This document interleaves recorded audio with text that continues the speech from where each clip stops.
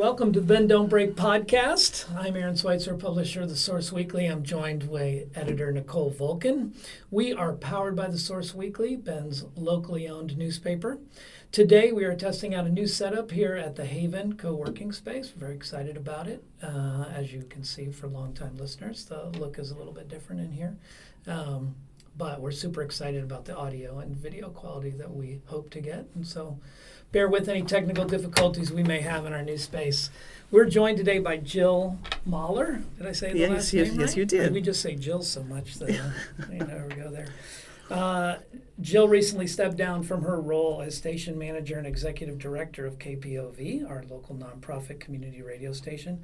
Jill started her KPOV career in 2008 as part-time office manager of the then fledgling station with a passion for community and without any media experience. Over the years, she aided KPOV in growing from a small, low-power station to a Central Oregon institution, overseeing operations with a small staff and about 100 volunteers. Needless to say, it was an exciting ride and a great learning experience. Jill left her position in 2020 during the pandemic, but has stayed involved with the station, assisting the new staff and sharing her institutional knowledge. She currently focuses her time on reviving a neglected art practice and being a hands-on grandma to two just grandchildren, while staying open to whatever new opportunities and experiences come along. I also want to mention that KPOV is also neighbor to The Source Weekly. We are in the hood together, in the little downtown media hood. We think that neighborhood should have a name. Yeah. We got the museum and you guys and KPOV and a library. There's a lot going on there. It's like a brain trust. It is. Information district. Yes, that's right. So you worked your way up from KPOV, from an office manager in 2008 to become station manager in 2015. Maybe just talk a little bit about that path. I'm sure we could be here all day. But it's a little dangerous to get me started on that, Sure. actually. But I've been thinking lately it was sort of like my empty nest job because I had raised my kids. I've lived in Central Oregon for 22 years now. I'd raised my kids. My daughter had gone off to college. My son was still in high school. But, I'd been working at administrative jobs part-time. My husband has a business. I do administration for his business and just little things here and there in the art that I mentioned before. But I kind of wanted something part-time still, but something that just felt like I could put more into it. Sure. Like I was trying to do work that didn't require a lot of me emotionally because I had my family I was taking care of. And I felt like I was ready for something that just sparked a little bit more passion in me. You might have misjudged that about the thing that wouldn't take a lot of your time. Well, yes. I mean, Right. Yeah, anyway, it just seemed like a fun thing. It was community-oriented, which was something I was really interested in. And I knew somebody that was a DJ at the station, and I saw they had an ad in The Source, I think, for a job opening, and I thought, oh man, that just feels like the right thing for me right now. And I applied for the job, and they hired me, and it was like 12 hours a week or something. And as I mentioned in our conversation earlier, the treasurer was doing the bookkeeping, and they were like, oh, she has bookkeeping skills, and pretty soon I'm doing the bookkeeping, add a few hours, and just, taking on more responsibilities. And when the previous station manager, Pearl, who I'm sure you know, was ready to step down and move on with her life, as, happens in the nonprofit world, she kept asking me, are you ready? Are you ready? Are you ready to take over? And I kept saying, no, for a couple of years. And finally I said, yeah, I think I am. And so I just transitioned into that position, took some of the things I was already doing with me into that position and, hired a new office manager to do some of the other stuff. And, we shuffled positions around. There were only 3 staff at the time, so we shuffled things around. And I have no regrets. I loved every minute of it. Yeah. It was very stressful. It was a lot of hard work. Yeah. But it was really fulfilling. I learned so much. It was exciting because every day, you guys probably have this too. You wake up and you just don't know what's going to happen. Yeah. And sometimes it's dreadful, but there's that excitement around it. Like, oh my gosh, we have to fix this thing, and how are we going to do it? And it was really great. That's great. I just got to the point where I felt like, clear some space to bring in some younger people. And, I've done my 12 years and it just felt like it was time for me to kind of move on and continue to assist the station to move forward in whatever way I could, short of being the station manager. Sure. Yeah, isn't it funny?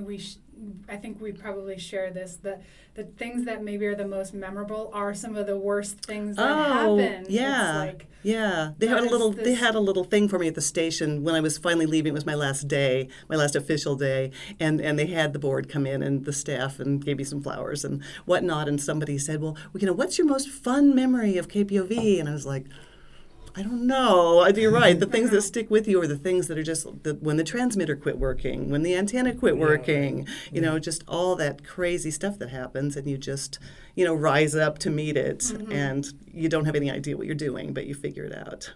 So you touched on those two things, the transmitter and the other thing. Were those the biggest challenges that you encountered? That was a question. For sure. So the first thing that happened, it happened pretty quickly after I took over. I would say within the first year that I was the station manager, the antenna quit working. It turned out it was struck by lightning. So, we had to figure that out. We had to figure out how to raise the money for a new one. This is expensive equipment. KPOV was very much on a shoestring at that point in time. We didn't have the money in the bank to do it. So we had to do the fundraising. We had to, figure out the technology, get an engineer to help us figure out what we needed. There was another thing that was happening at the same time.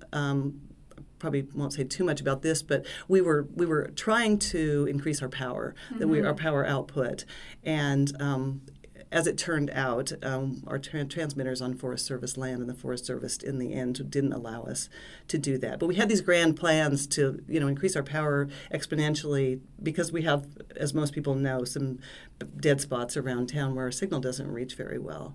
So, so there was that. So we had that going on at the same time, and we were like, should we try and get the equipment that we would use if we wanted to increase our power, because that would require bigger, fancier, more expensive equipment. So there was figuring that out, and yeah, it was. There were some sleepless nights there. I believe it happened either in the middle of or right before a membership drive.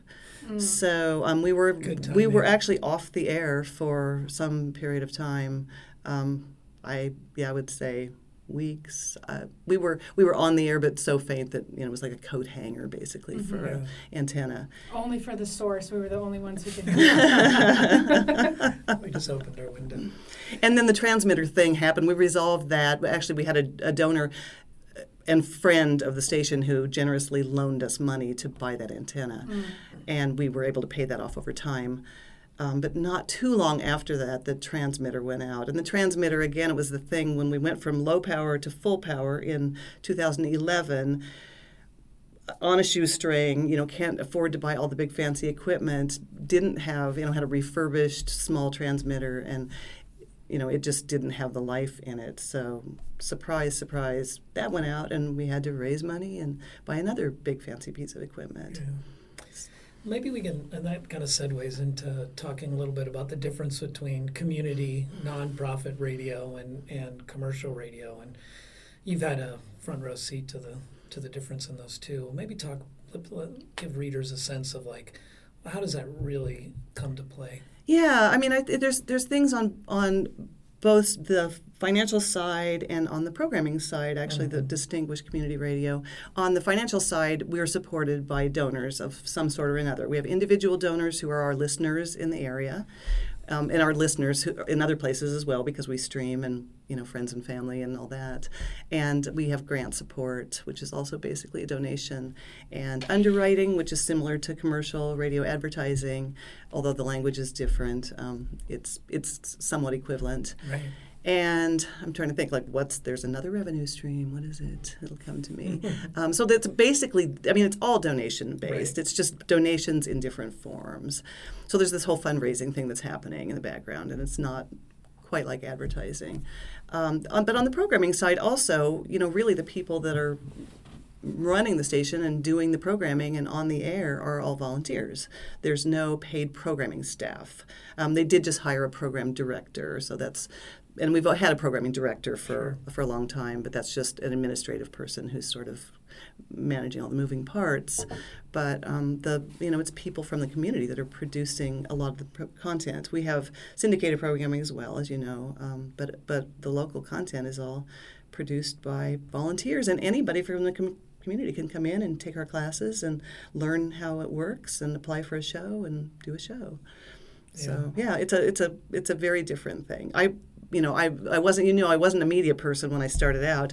I have no designs on working at a commercial media, any media. It was the community aspect that was interesting to me. Well, that supporter-driven model has become, it was unique to community radio, but now it's such a big part of what media outlets do.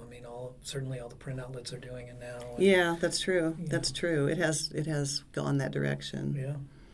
Have you felt that in the sense of how many donations or the volume, how much you're raising, that maybe these other media outlets are kind of doing that same thing? No. KPOV is still so young and still trying to expand our reach and have people even recognize that we're here. Like a lot of people in Bend, if you did a poll, still would maybe not be aware of KPOV. A lot of people, not that many people listen to radio anymore, or not as many, I should say. People certainly listening to radio, but there's a large swaths of people who maybe KPOV is just off their radar. So, we have steadily increased our support year after year after year. Mm-hmm. I don't feel like there's a lot of competition. If we have competition, it's probably more just in the nonprofit world. There are so many nonprofits in Bend that are competing for those donations. Mm-hmm. So for example, just having come from other, community stations, they would select their fundraising times when other stations may not be doing yes, theirs, that is true. Like that is true. Oh, you're right. If you're thinking in terms of other, like PBS, we do try and do that as well. Mm-hmm. And they do, PBS, the OPB is available in Bend, so that is, and there's, the classical station out of Eugene. There are some other community type nonprofit stations that reach here, and people do donate to them. But I feel like our model is different. We are the local station, and what we offer, the eclectic mix that we offer, is different than what anybody else is doing. So I've never felt that there was that much, competition. It was more just how do we reach everyone? How do we let people know we're here and what we do and how they can participate? Jill, maybe explain why is this media so important? Why is community radio, such a thing that people are so passionate about? I think it is the participatory nature of it. With KPOV, I feel like the founders had a couple of different objectives. One was just to bring information that wasn't necessarily available anywhere else, or at least on the radio airwaves, to Central Oregon. There's, as far as talk radio goes, there's basically one station in town. The message of KPOV is different from that station. Sure. And we offer music as well, and I think that our music offerings are also different from what other stations are playing. Super eclectic because it's volunteer-driven. And the volunteers really bring in their knowledge of the music that they're passionate about, and they bring in their music, and it's just not anything that's available anywhere else for the most part. Yeah. So I think the participatory nature of it is what makes it really unique, in that anybody can be on the radio.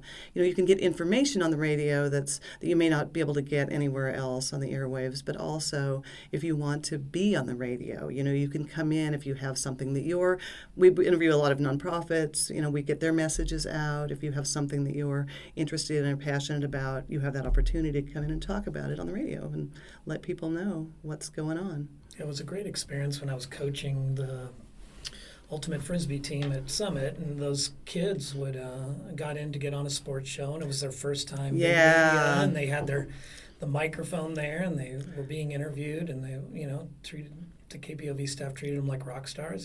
That was a really fun show. I wish that KPOV had something like that. Still, that's the other thing with KPOV, is that it's dependent on the volunteers. The administration can't dictate, we're going to do this show and we're going to have these people hosted. They have to come in with that passion and the willingness to spend the time, because it takes a lot of time. Yeah. Talk shows and music shows both take a lot of time to produce, and these people are doing it, in their spare time for fun. Right. Yeah. So if you know anybody that wants to do a local sports show, that would be really great. He did a good job. Get the word out. We spend a lot of time thinking about the news side of what we do, even though that's really a fraction of what the coverage is for the week, and I think that's similar with KPOV. But I spent a lot of time thinking about media and the landscape of media in Central Oregon, and do the people here have what they need to stay informed? So I was just curious, like, what, in your impression, maybe the community missing?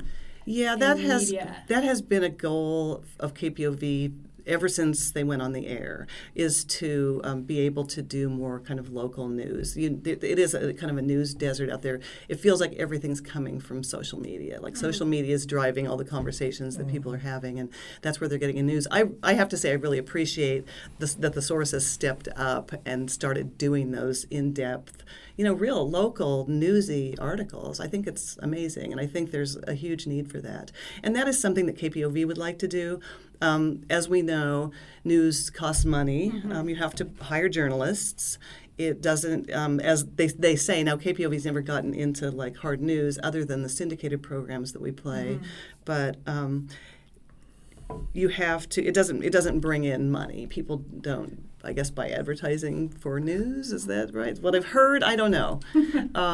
But anyway, it is an aspiration of KPOV's to do more news. We did step into the edge of that space with doing more community affairs programming with the morning show, The Point. And that can be very newsy. They do long-form interviews with candidates, and I would say probably the political stuff is the most newsy kind of stuff that we do. But I still have hopes that someday we'll be able to actually add a news department and maybe be able to do a daily news. They're doing a short segment, every day that gets plugged into different places. Started with COVID. This is the COVID news, so people would have a place to know what's happening on a day-to-day basis. And volunteers are doing that. There's a couple people that write it and a couple people that read it, and it plays a few times a day. And they've added other types of news to it since the pandemic has calmed down a little bit.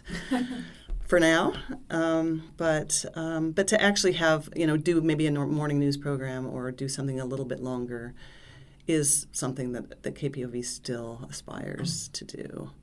I think it's needed more than ever. Like I said, the Source is stepping into that space. I think podcasts are somewhat filling that space, but there's still a need for that, and it's something that's really locally driven. I'm proud of the syndicated programming that KPOV has, because it is stories that you don't hear in other places, and it brings voices that aren't heard otherwise.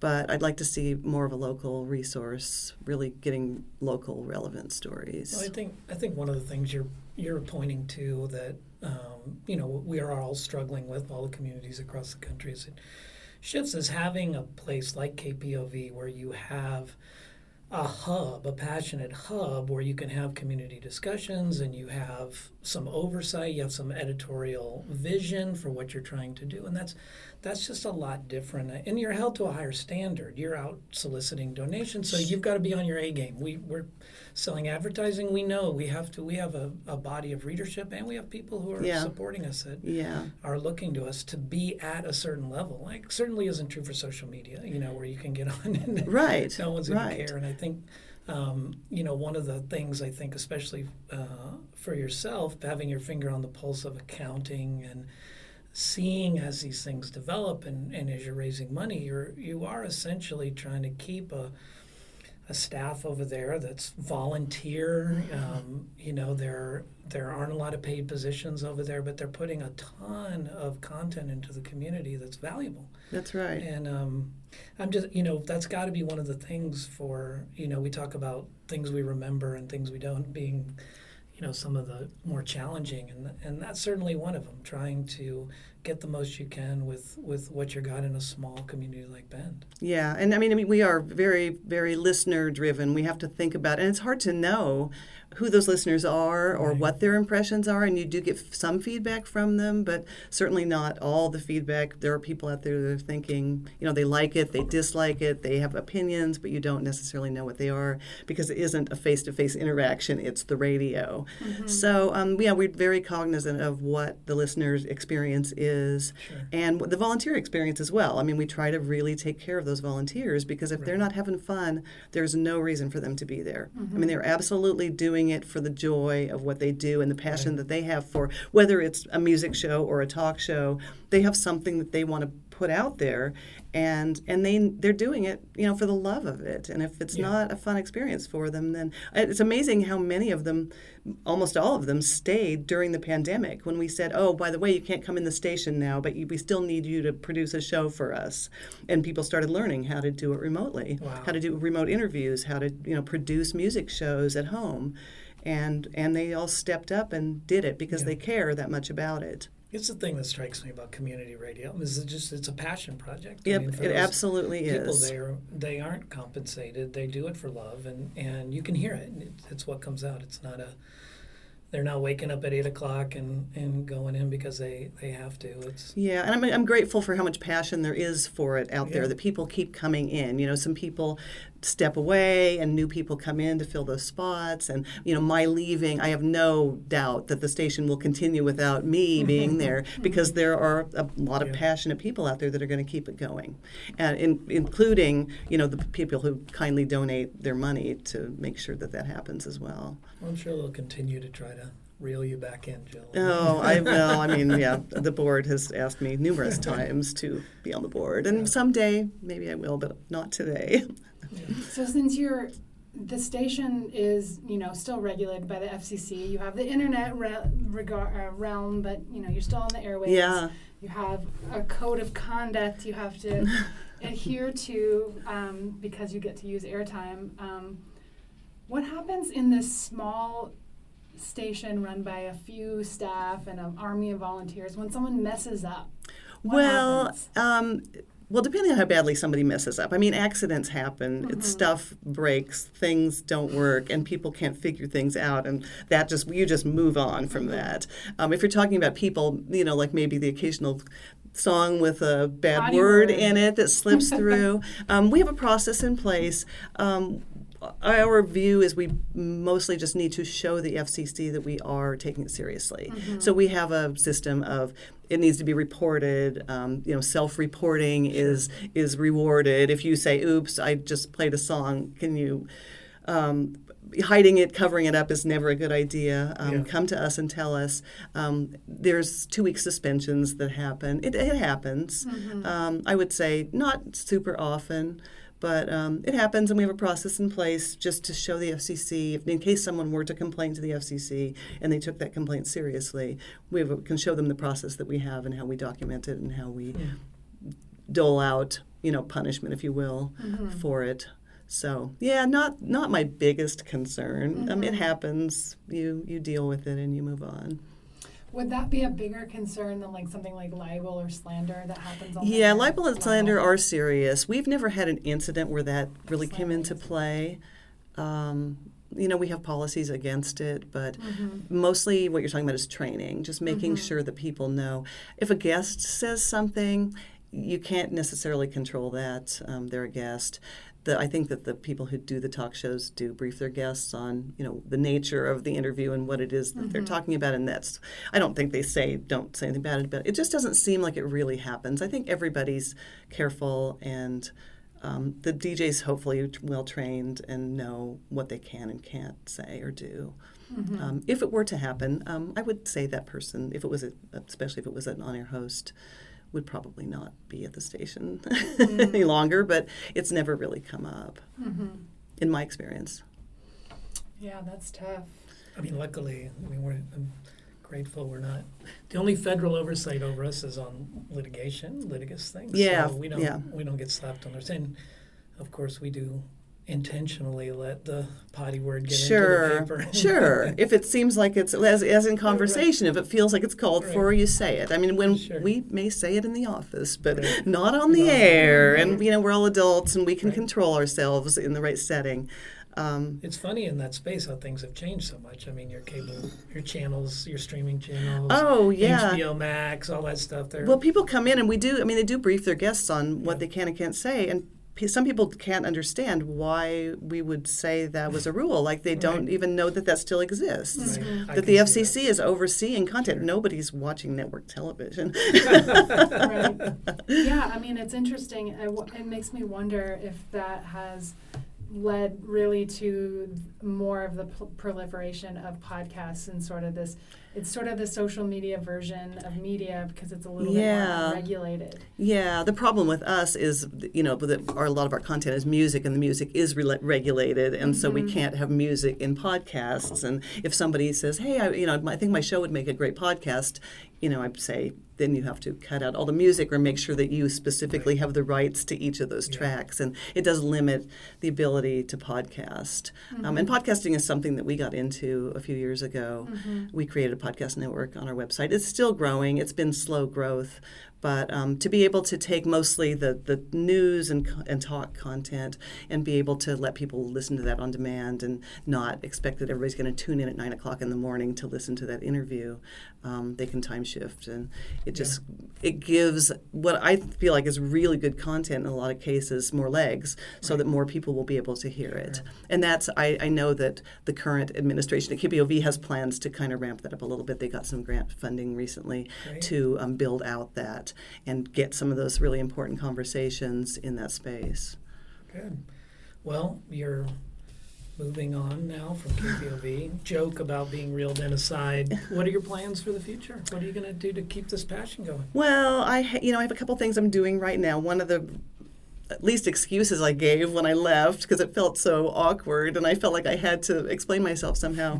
I'm babysitting for my granddaughter. My daughter moved back from Colorado a couple of years ago, and she's got a 6-year-old who's in school now, but a 1.5-year-old who's at home, and she and her husband both work full-time, so I babysit a couple days a week. Which is wonderful. They are gorgeous children. I know you haven't seen them, but you were spot on. And I have an art practice as well. I used to be an artist or be able, call Always myself an artist. It's never an actor. But because of KPOV took a lot of my creative energy, I just found I wasn't doing anything. So I've recently taken up tapestry weaving, and that is my thing. Great. So I'm trying to carve out time to do that every day. And then also just sort of trying to keep space for, I feel like there's something out there for me. Oh. And I'm just hoping that it'll show itself at the right time. Yeah. There's going to be Jill, you've done a fabulous job over there. And thank you. We didn't even get to a fraction of the stuff about the heavy lifts for getting those transmitters going and higher power and just the day-to-day stuff. I could go on and on about that, believe me. Before we met, you talked about you had some younger folks coming into the station. Yeah, and that was the other thing. It was I really did feel like it was important to clear space for some younger, different voices, different people with different ideas. I could have run the station for the rest of my life, and it would be joyful, and I'm sure I would do a good job. But I think, younger people with different ideas, and there's a new development director. She's been there about a year. She's awesome. They just hired a new programming director who has been a volunteer at the station for a long time, and so knows a lot about the station and the technology, and I think she's going to do an amazing job. And I'm excited for the staff to just have some new blood. And what do you hope for them to how do you hope they grow? I think because it's a nonprofit, financial growth is always something that you think about. Growing the listenership, growing the donors. And then, adding this news program that I was talking about and more training for the DJs and, just, making it available for more people to participate in. Awesome. More of the same. Yeah, that's awesome. Well, thanks for taking this time with us today. Thanks for asking me. And we talk about podcasting, and we got into this just so we could have conversations with fabulous people like yourself who've done such good work, and we're such big fans. So thank you. Thanks for spending some I'm time. a fan of you guys too. I'm a fan of podcasts. So it's a podcast? Yes, I'm in. Great. Thanks for being here. Yeah, Thanks for being here. Thank you.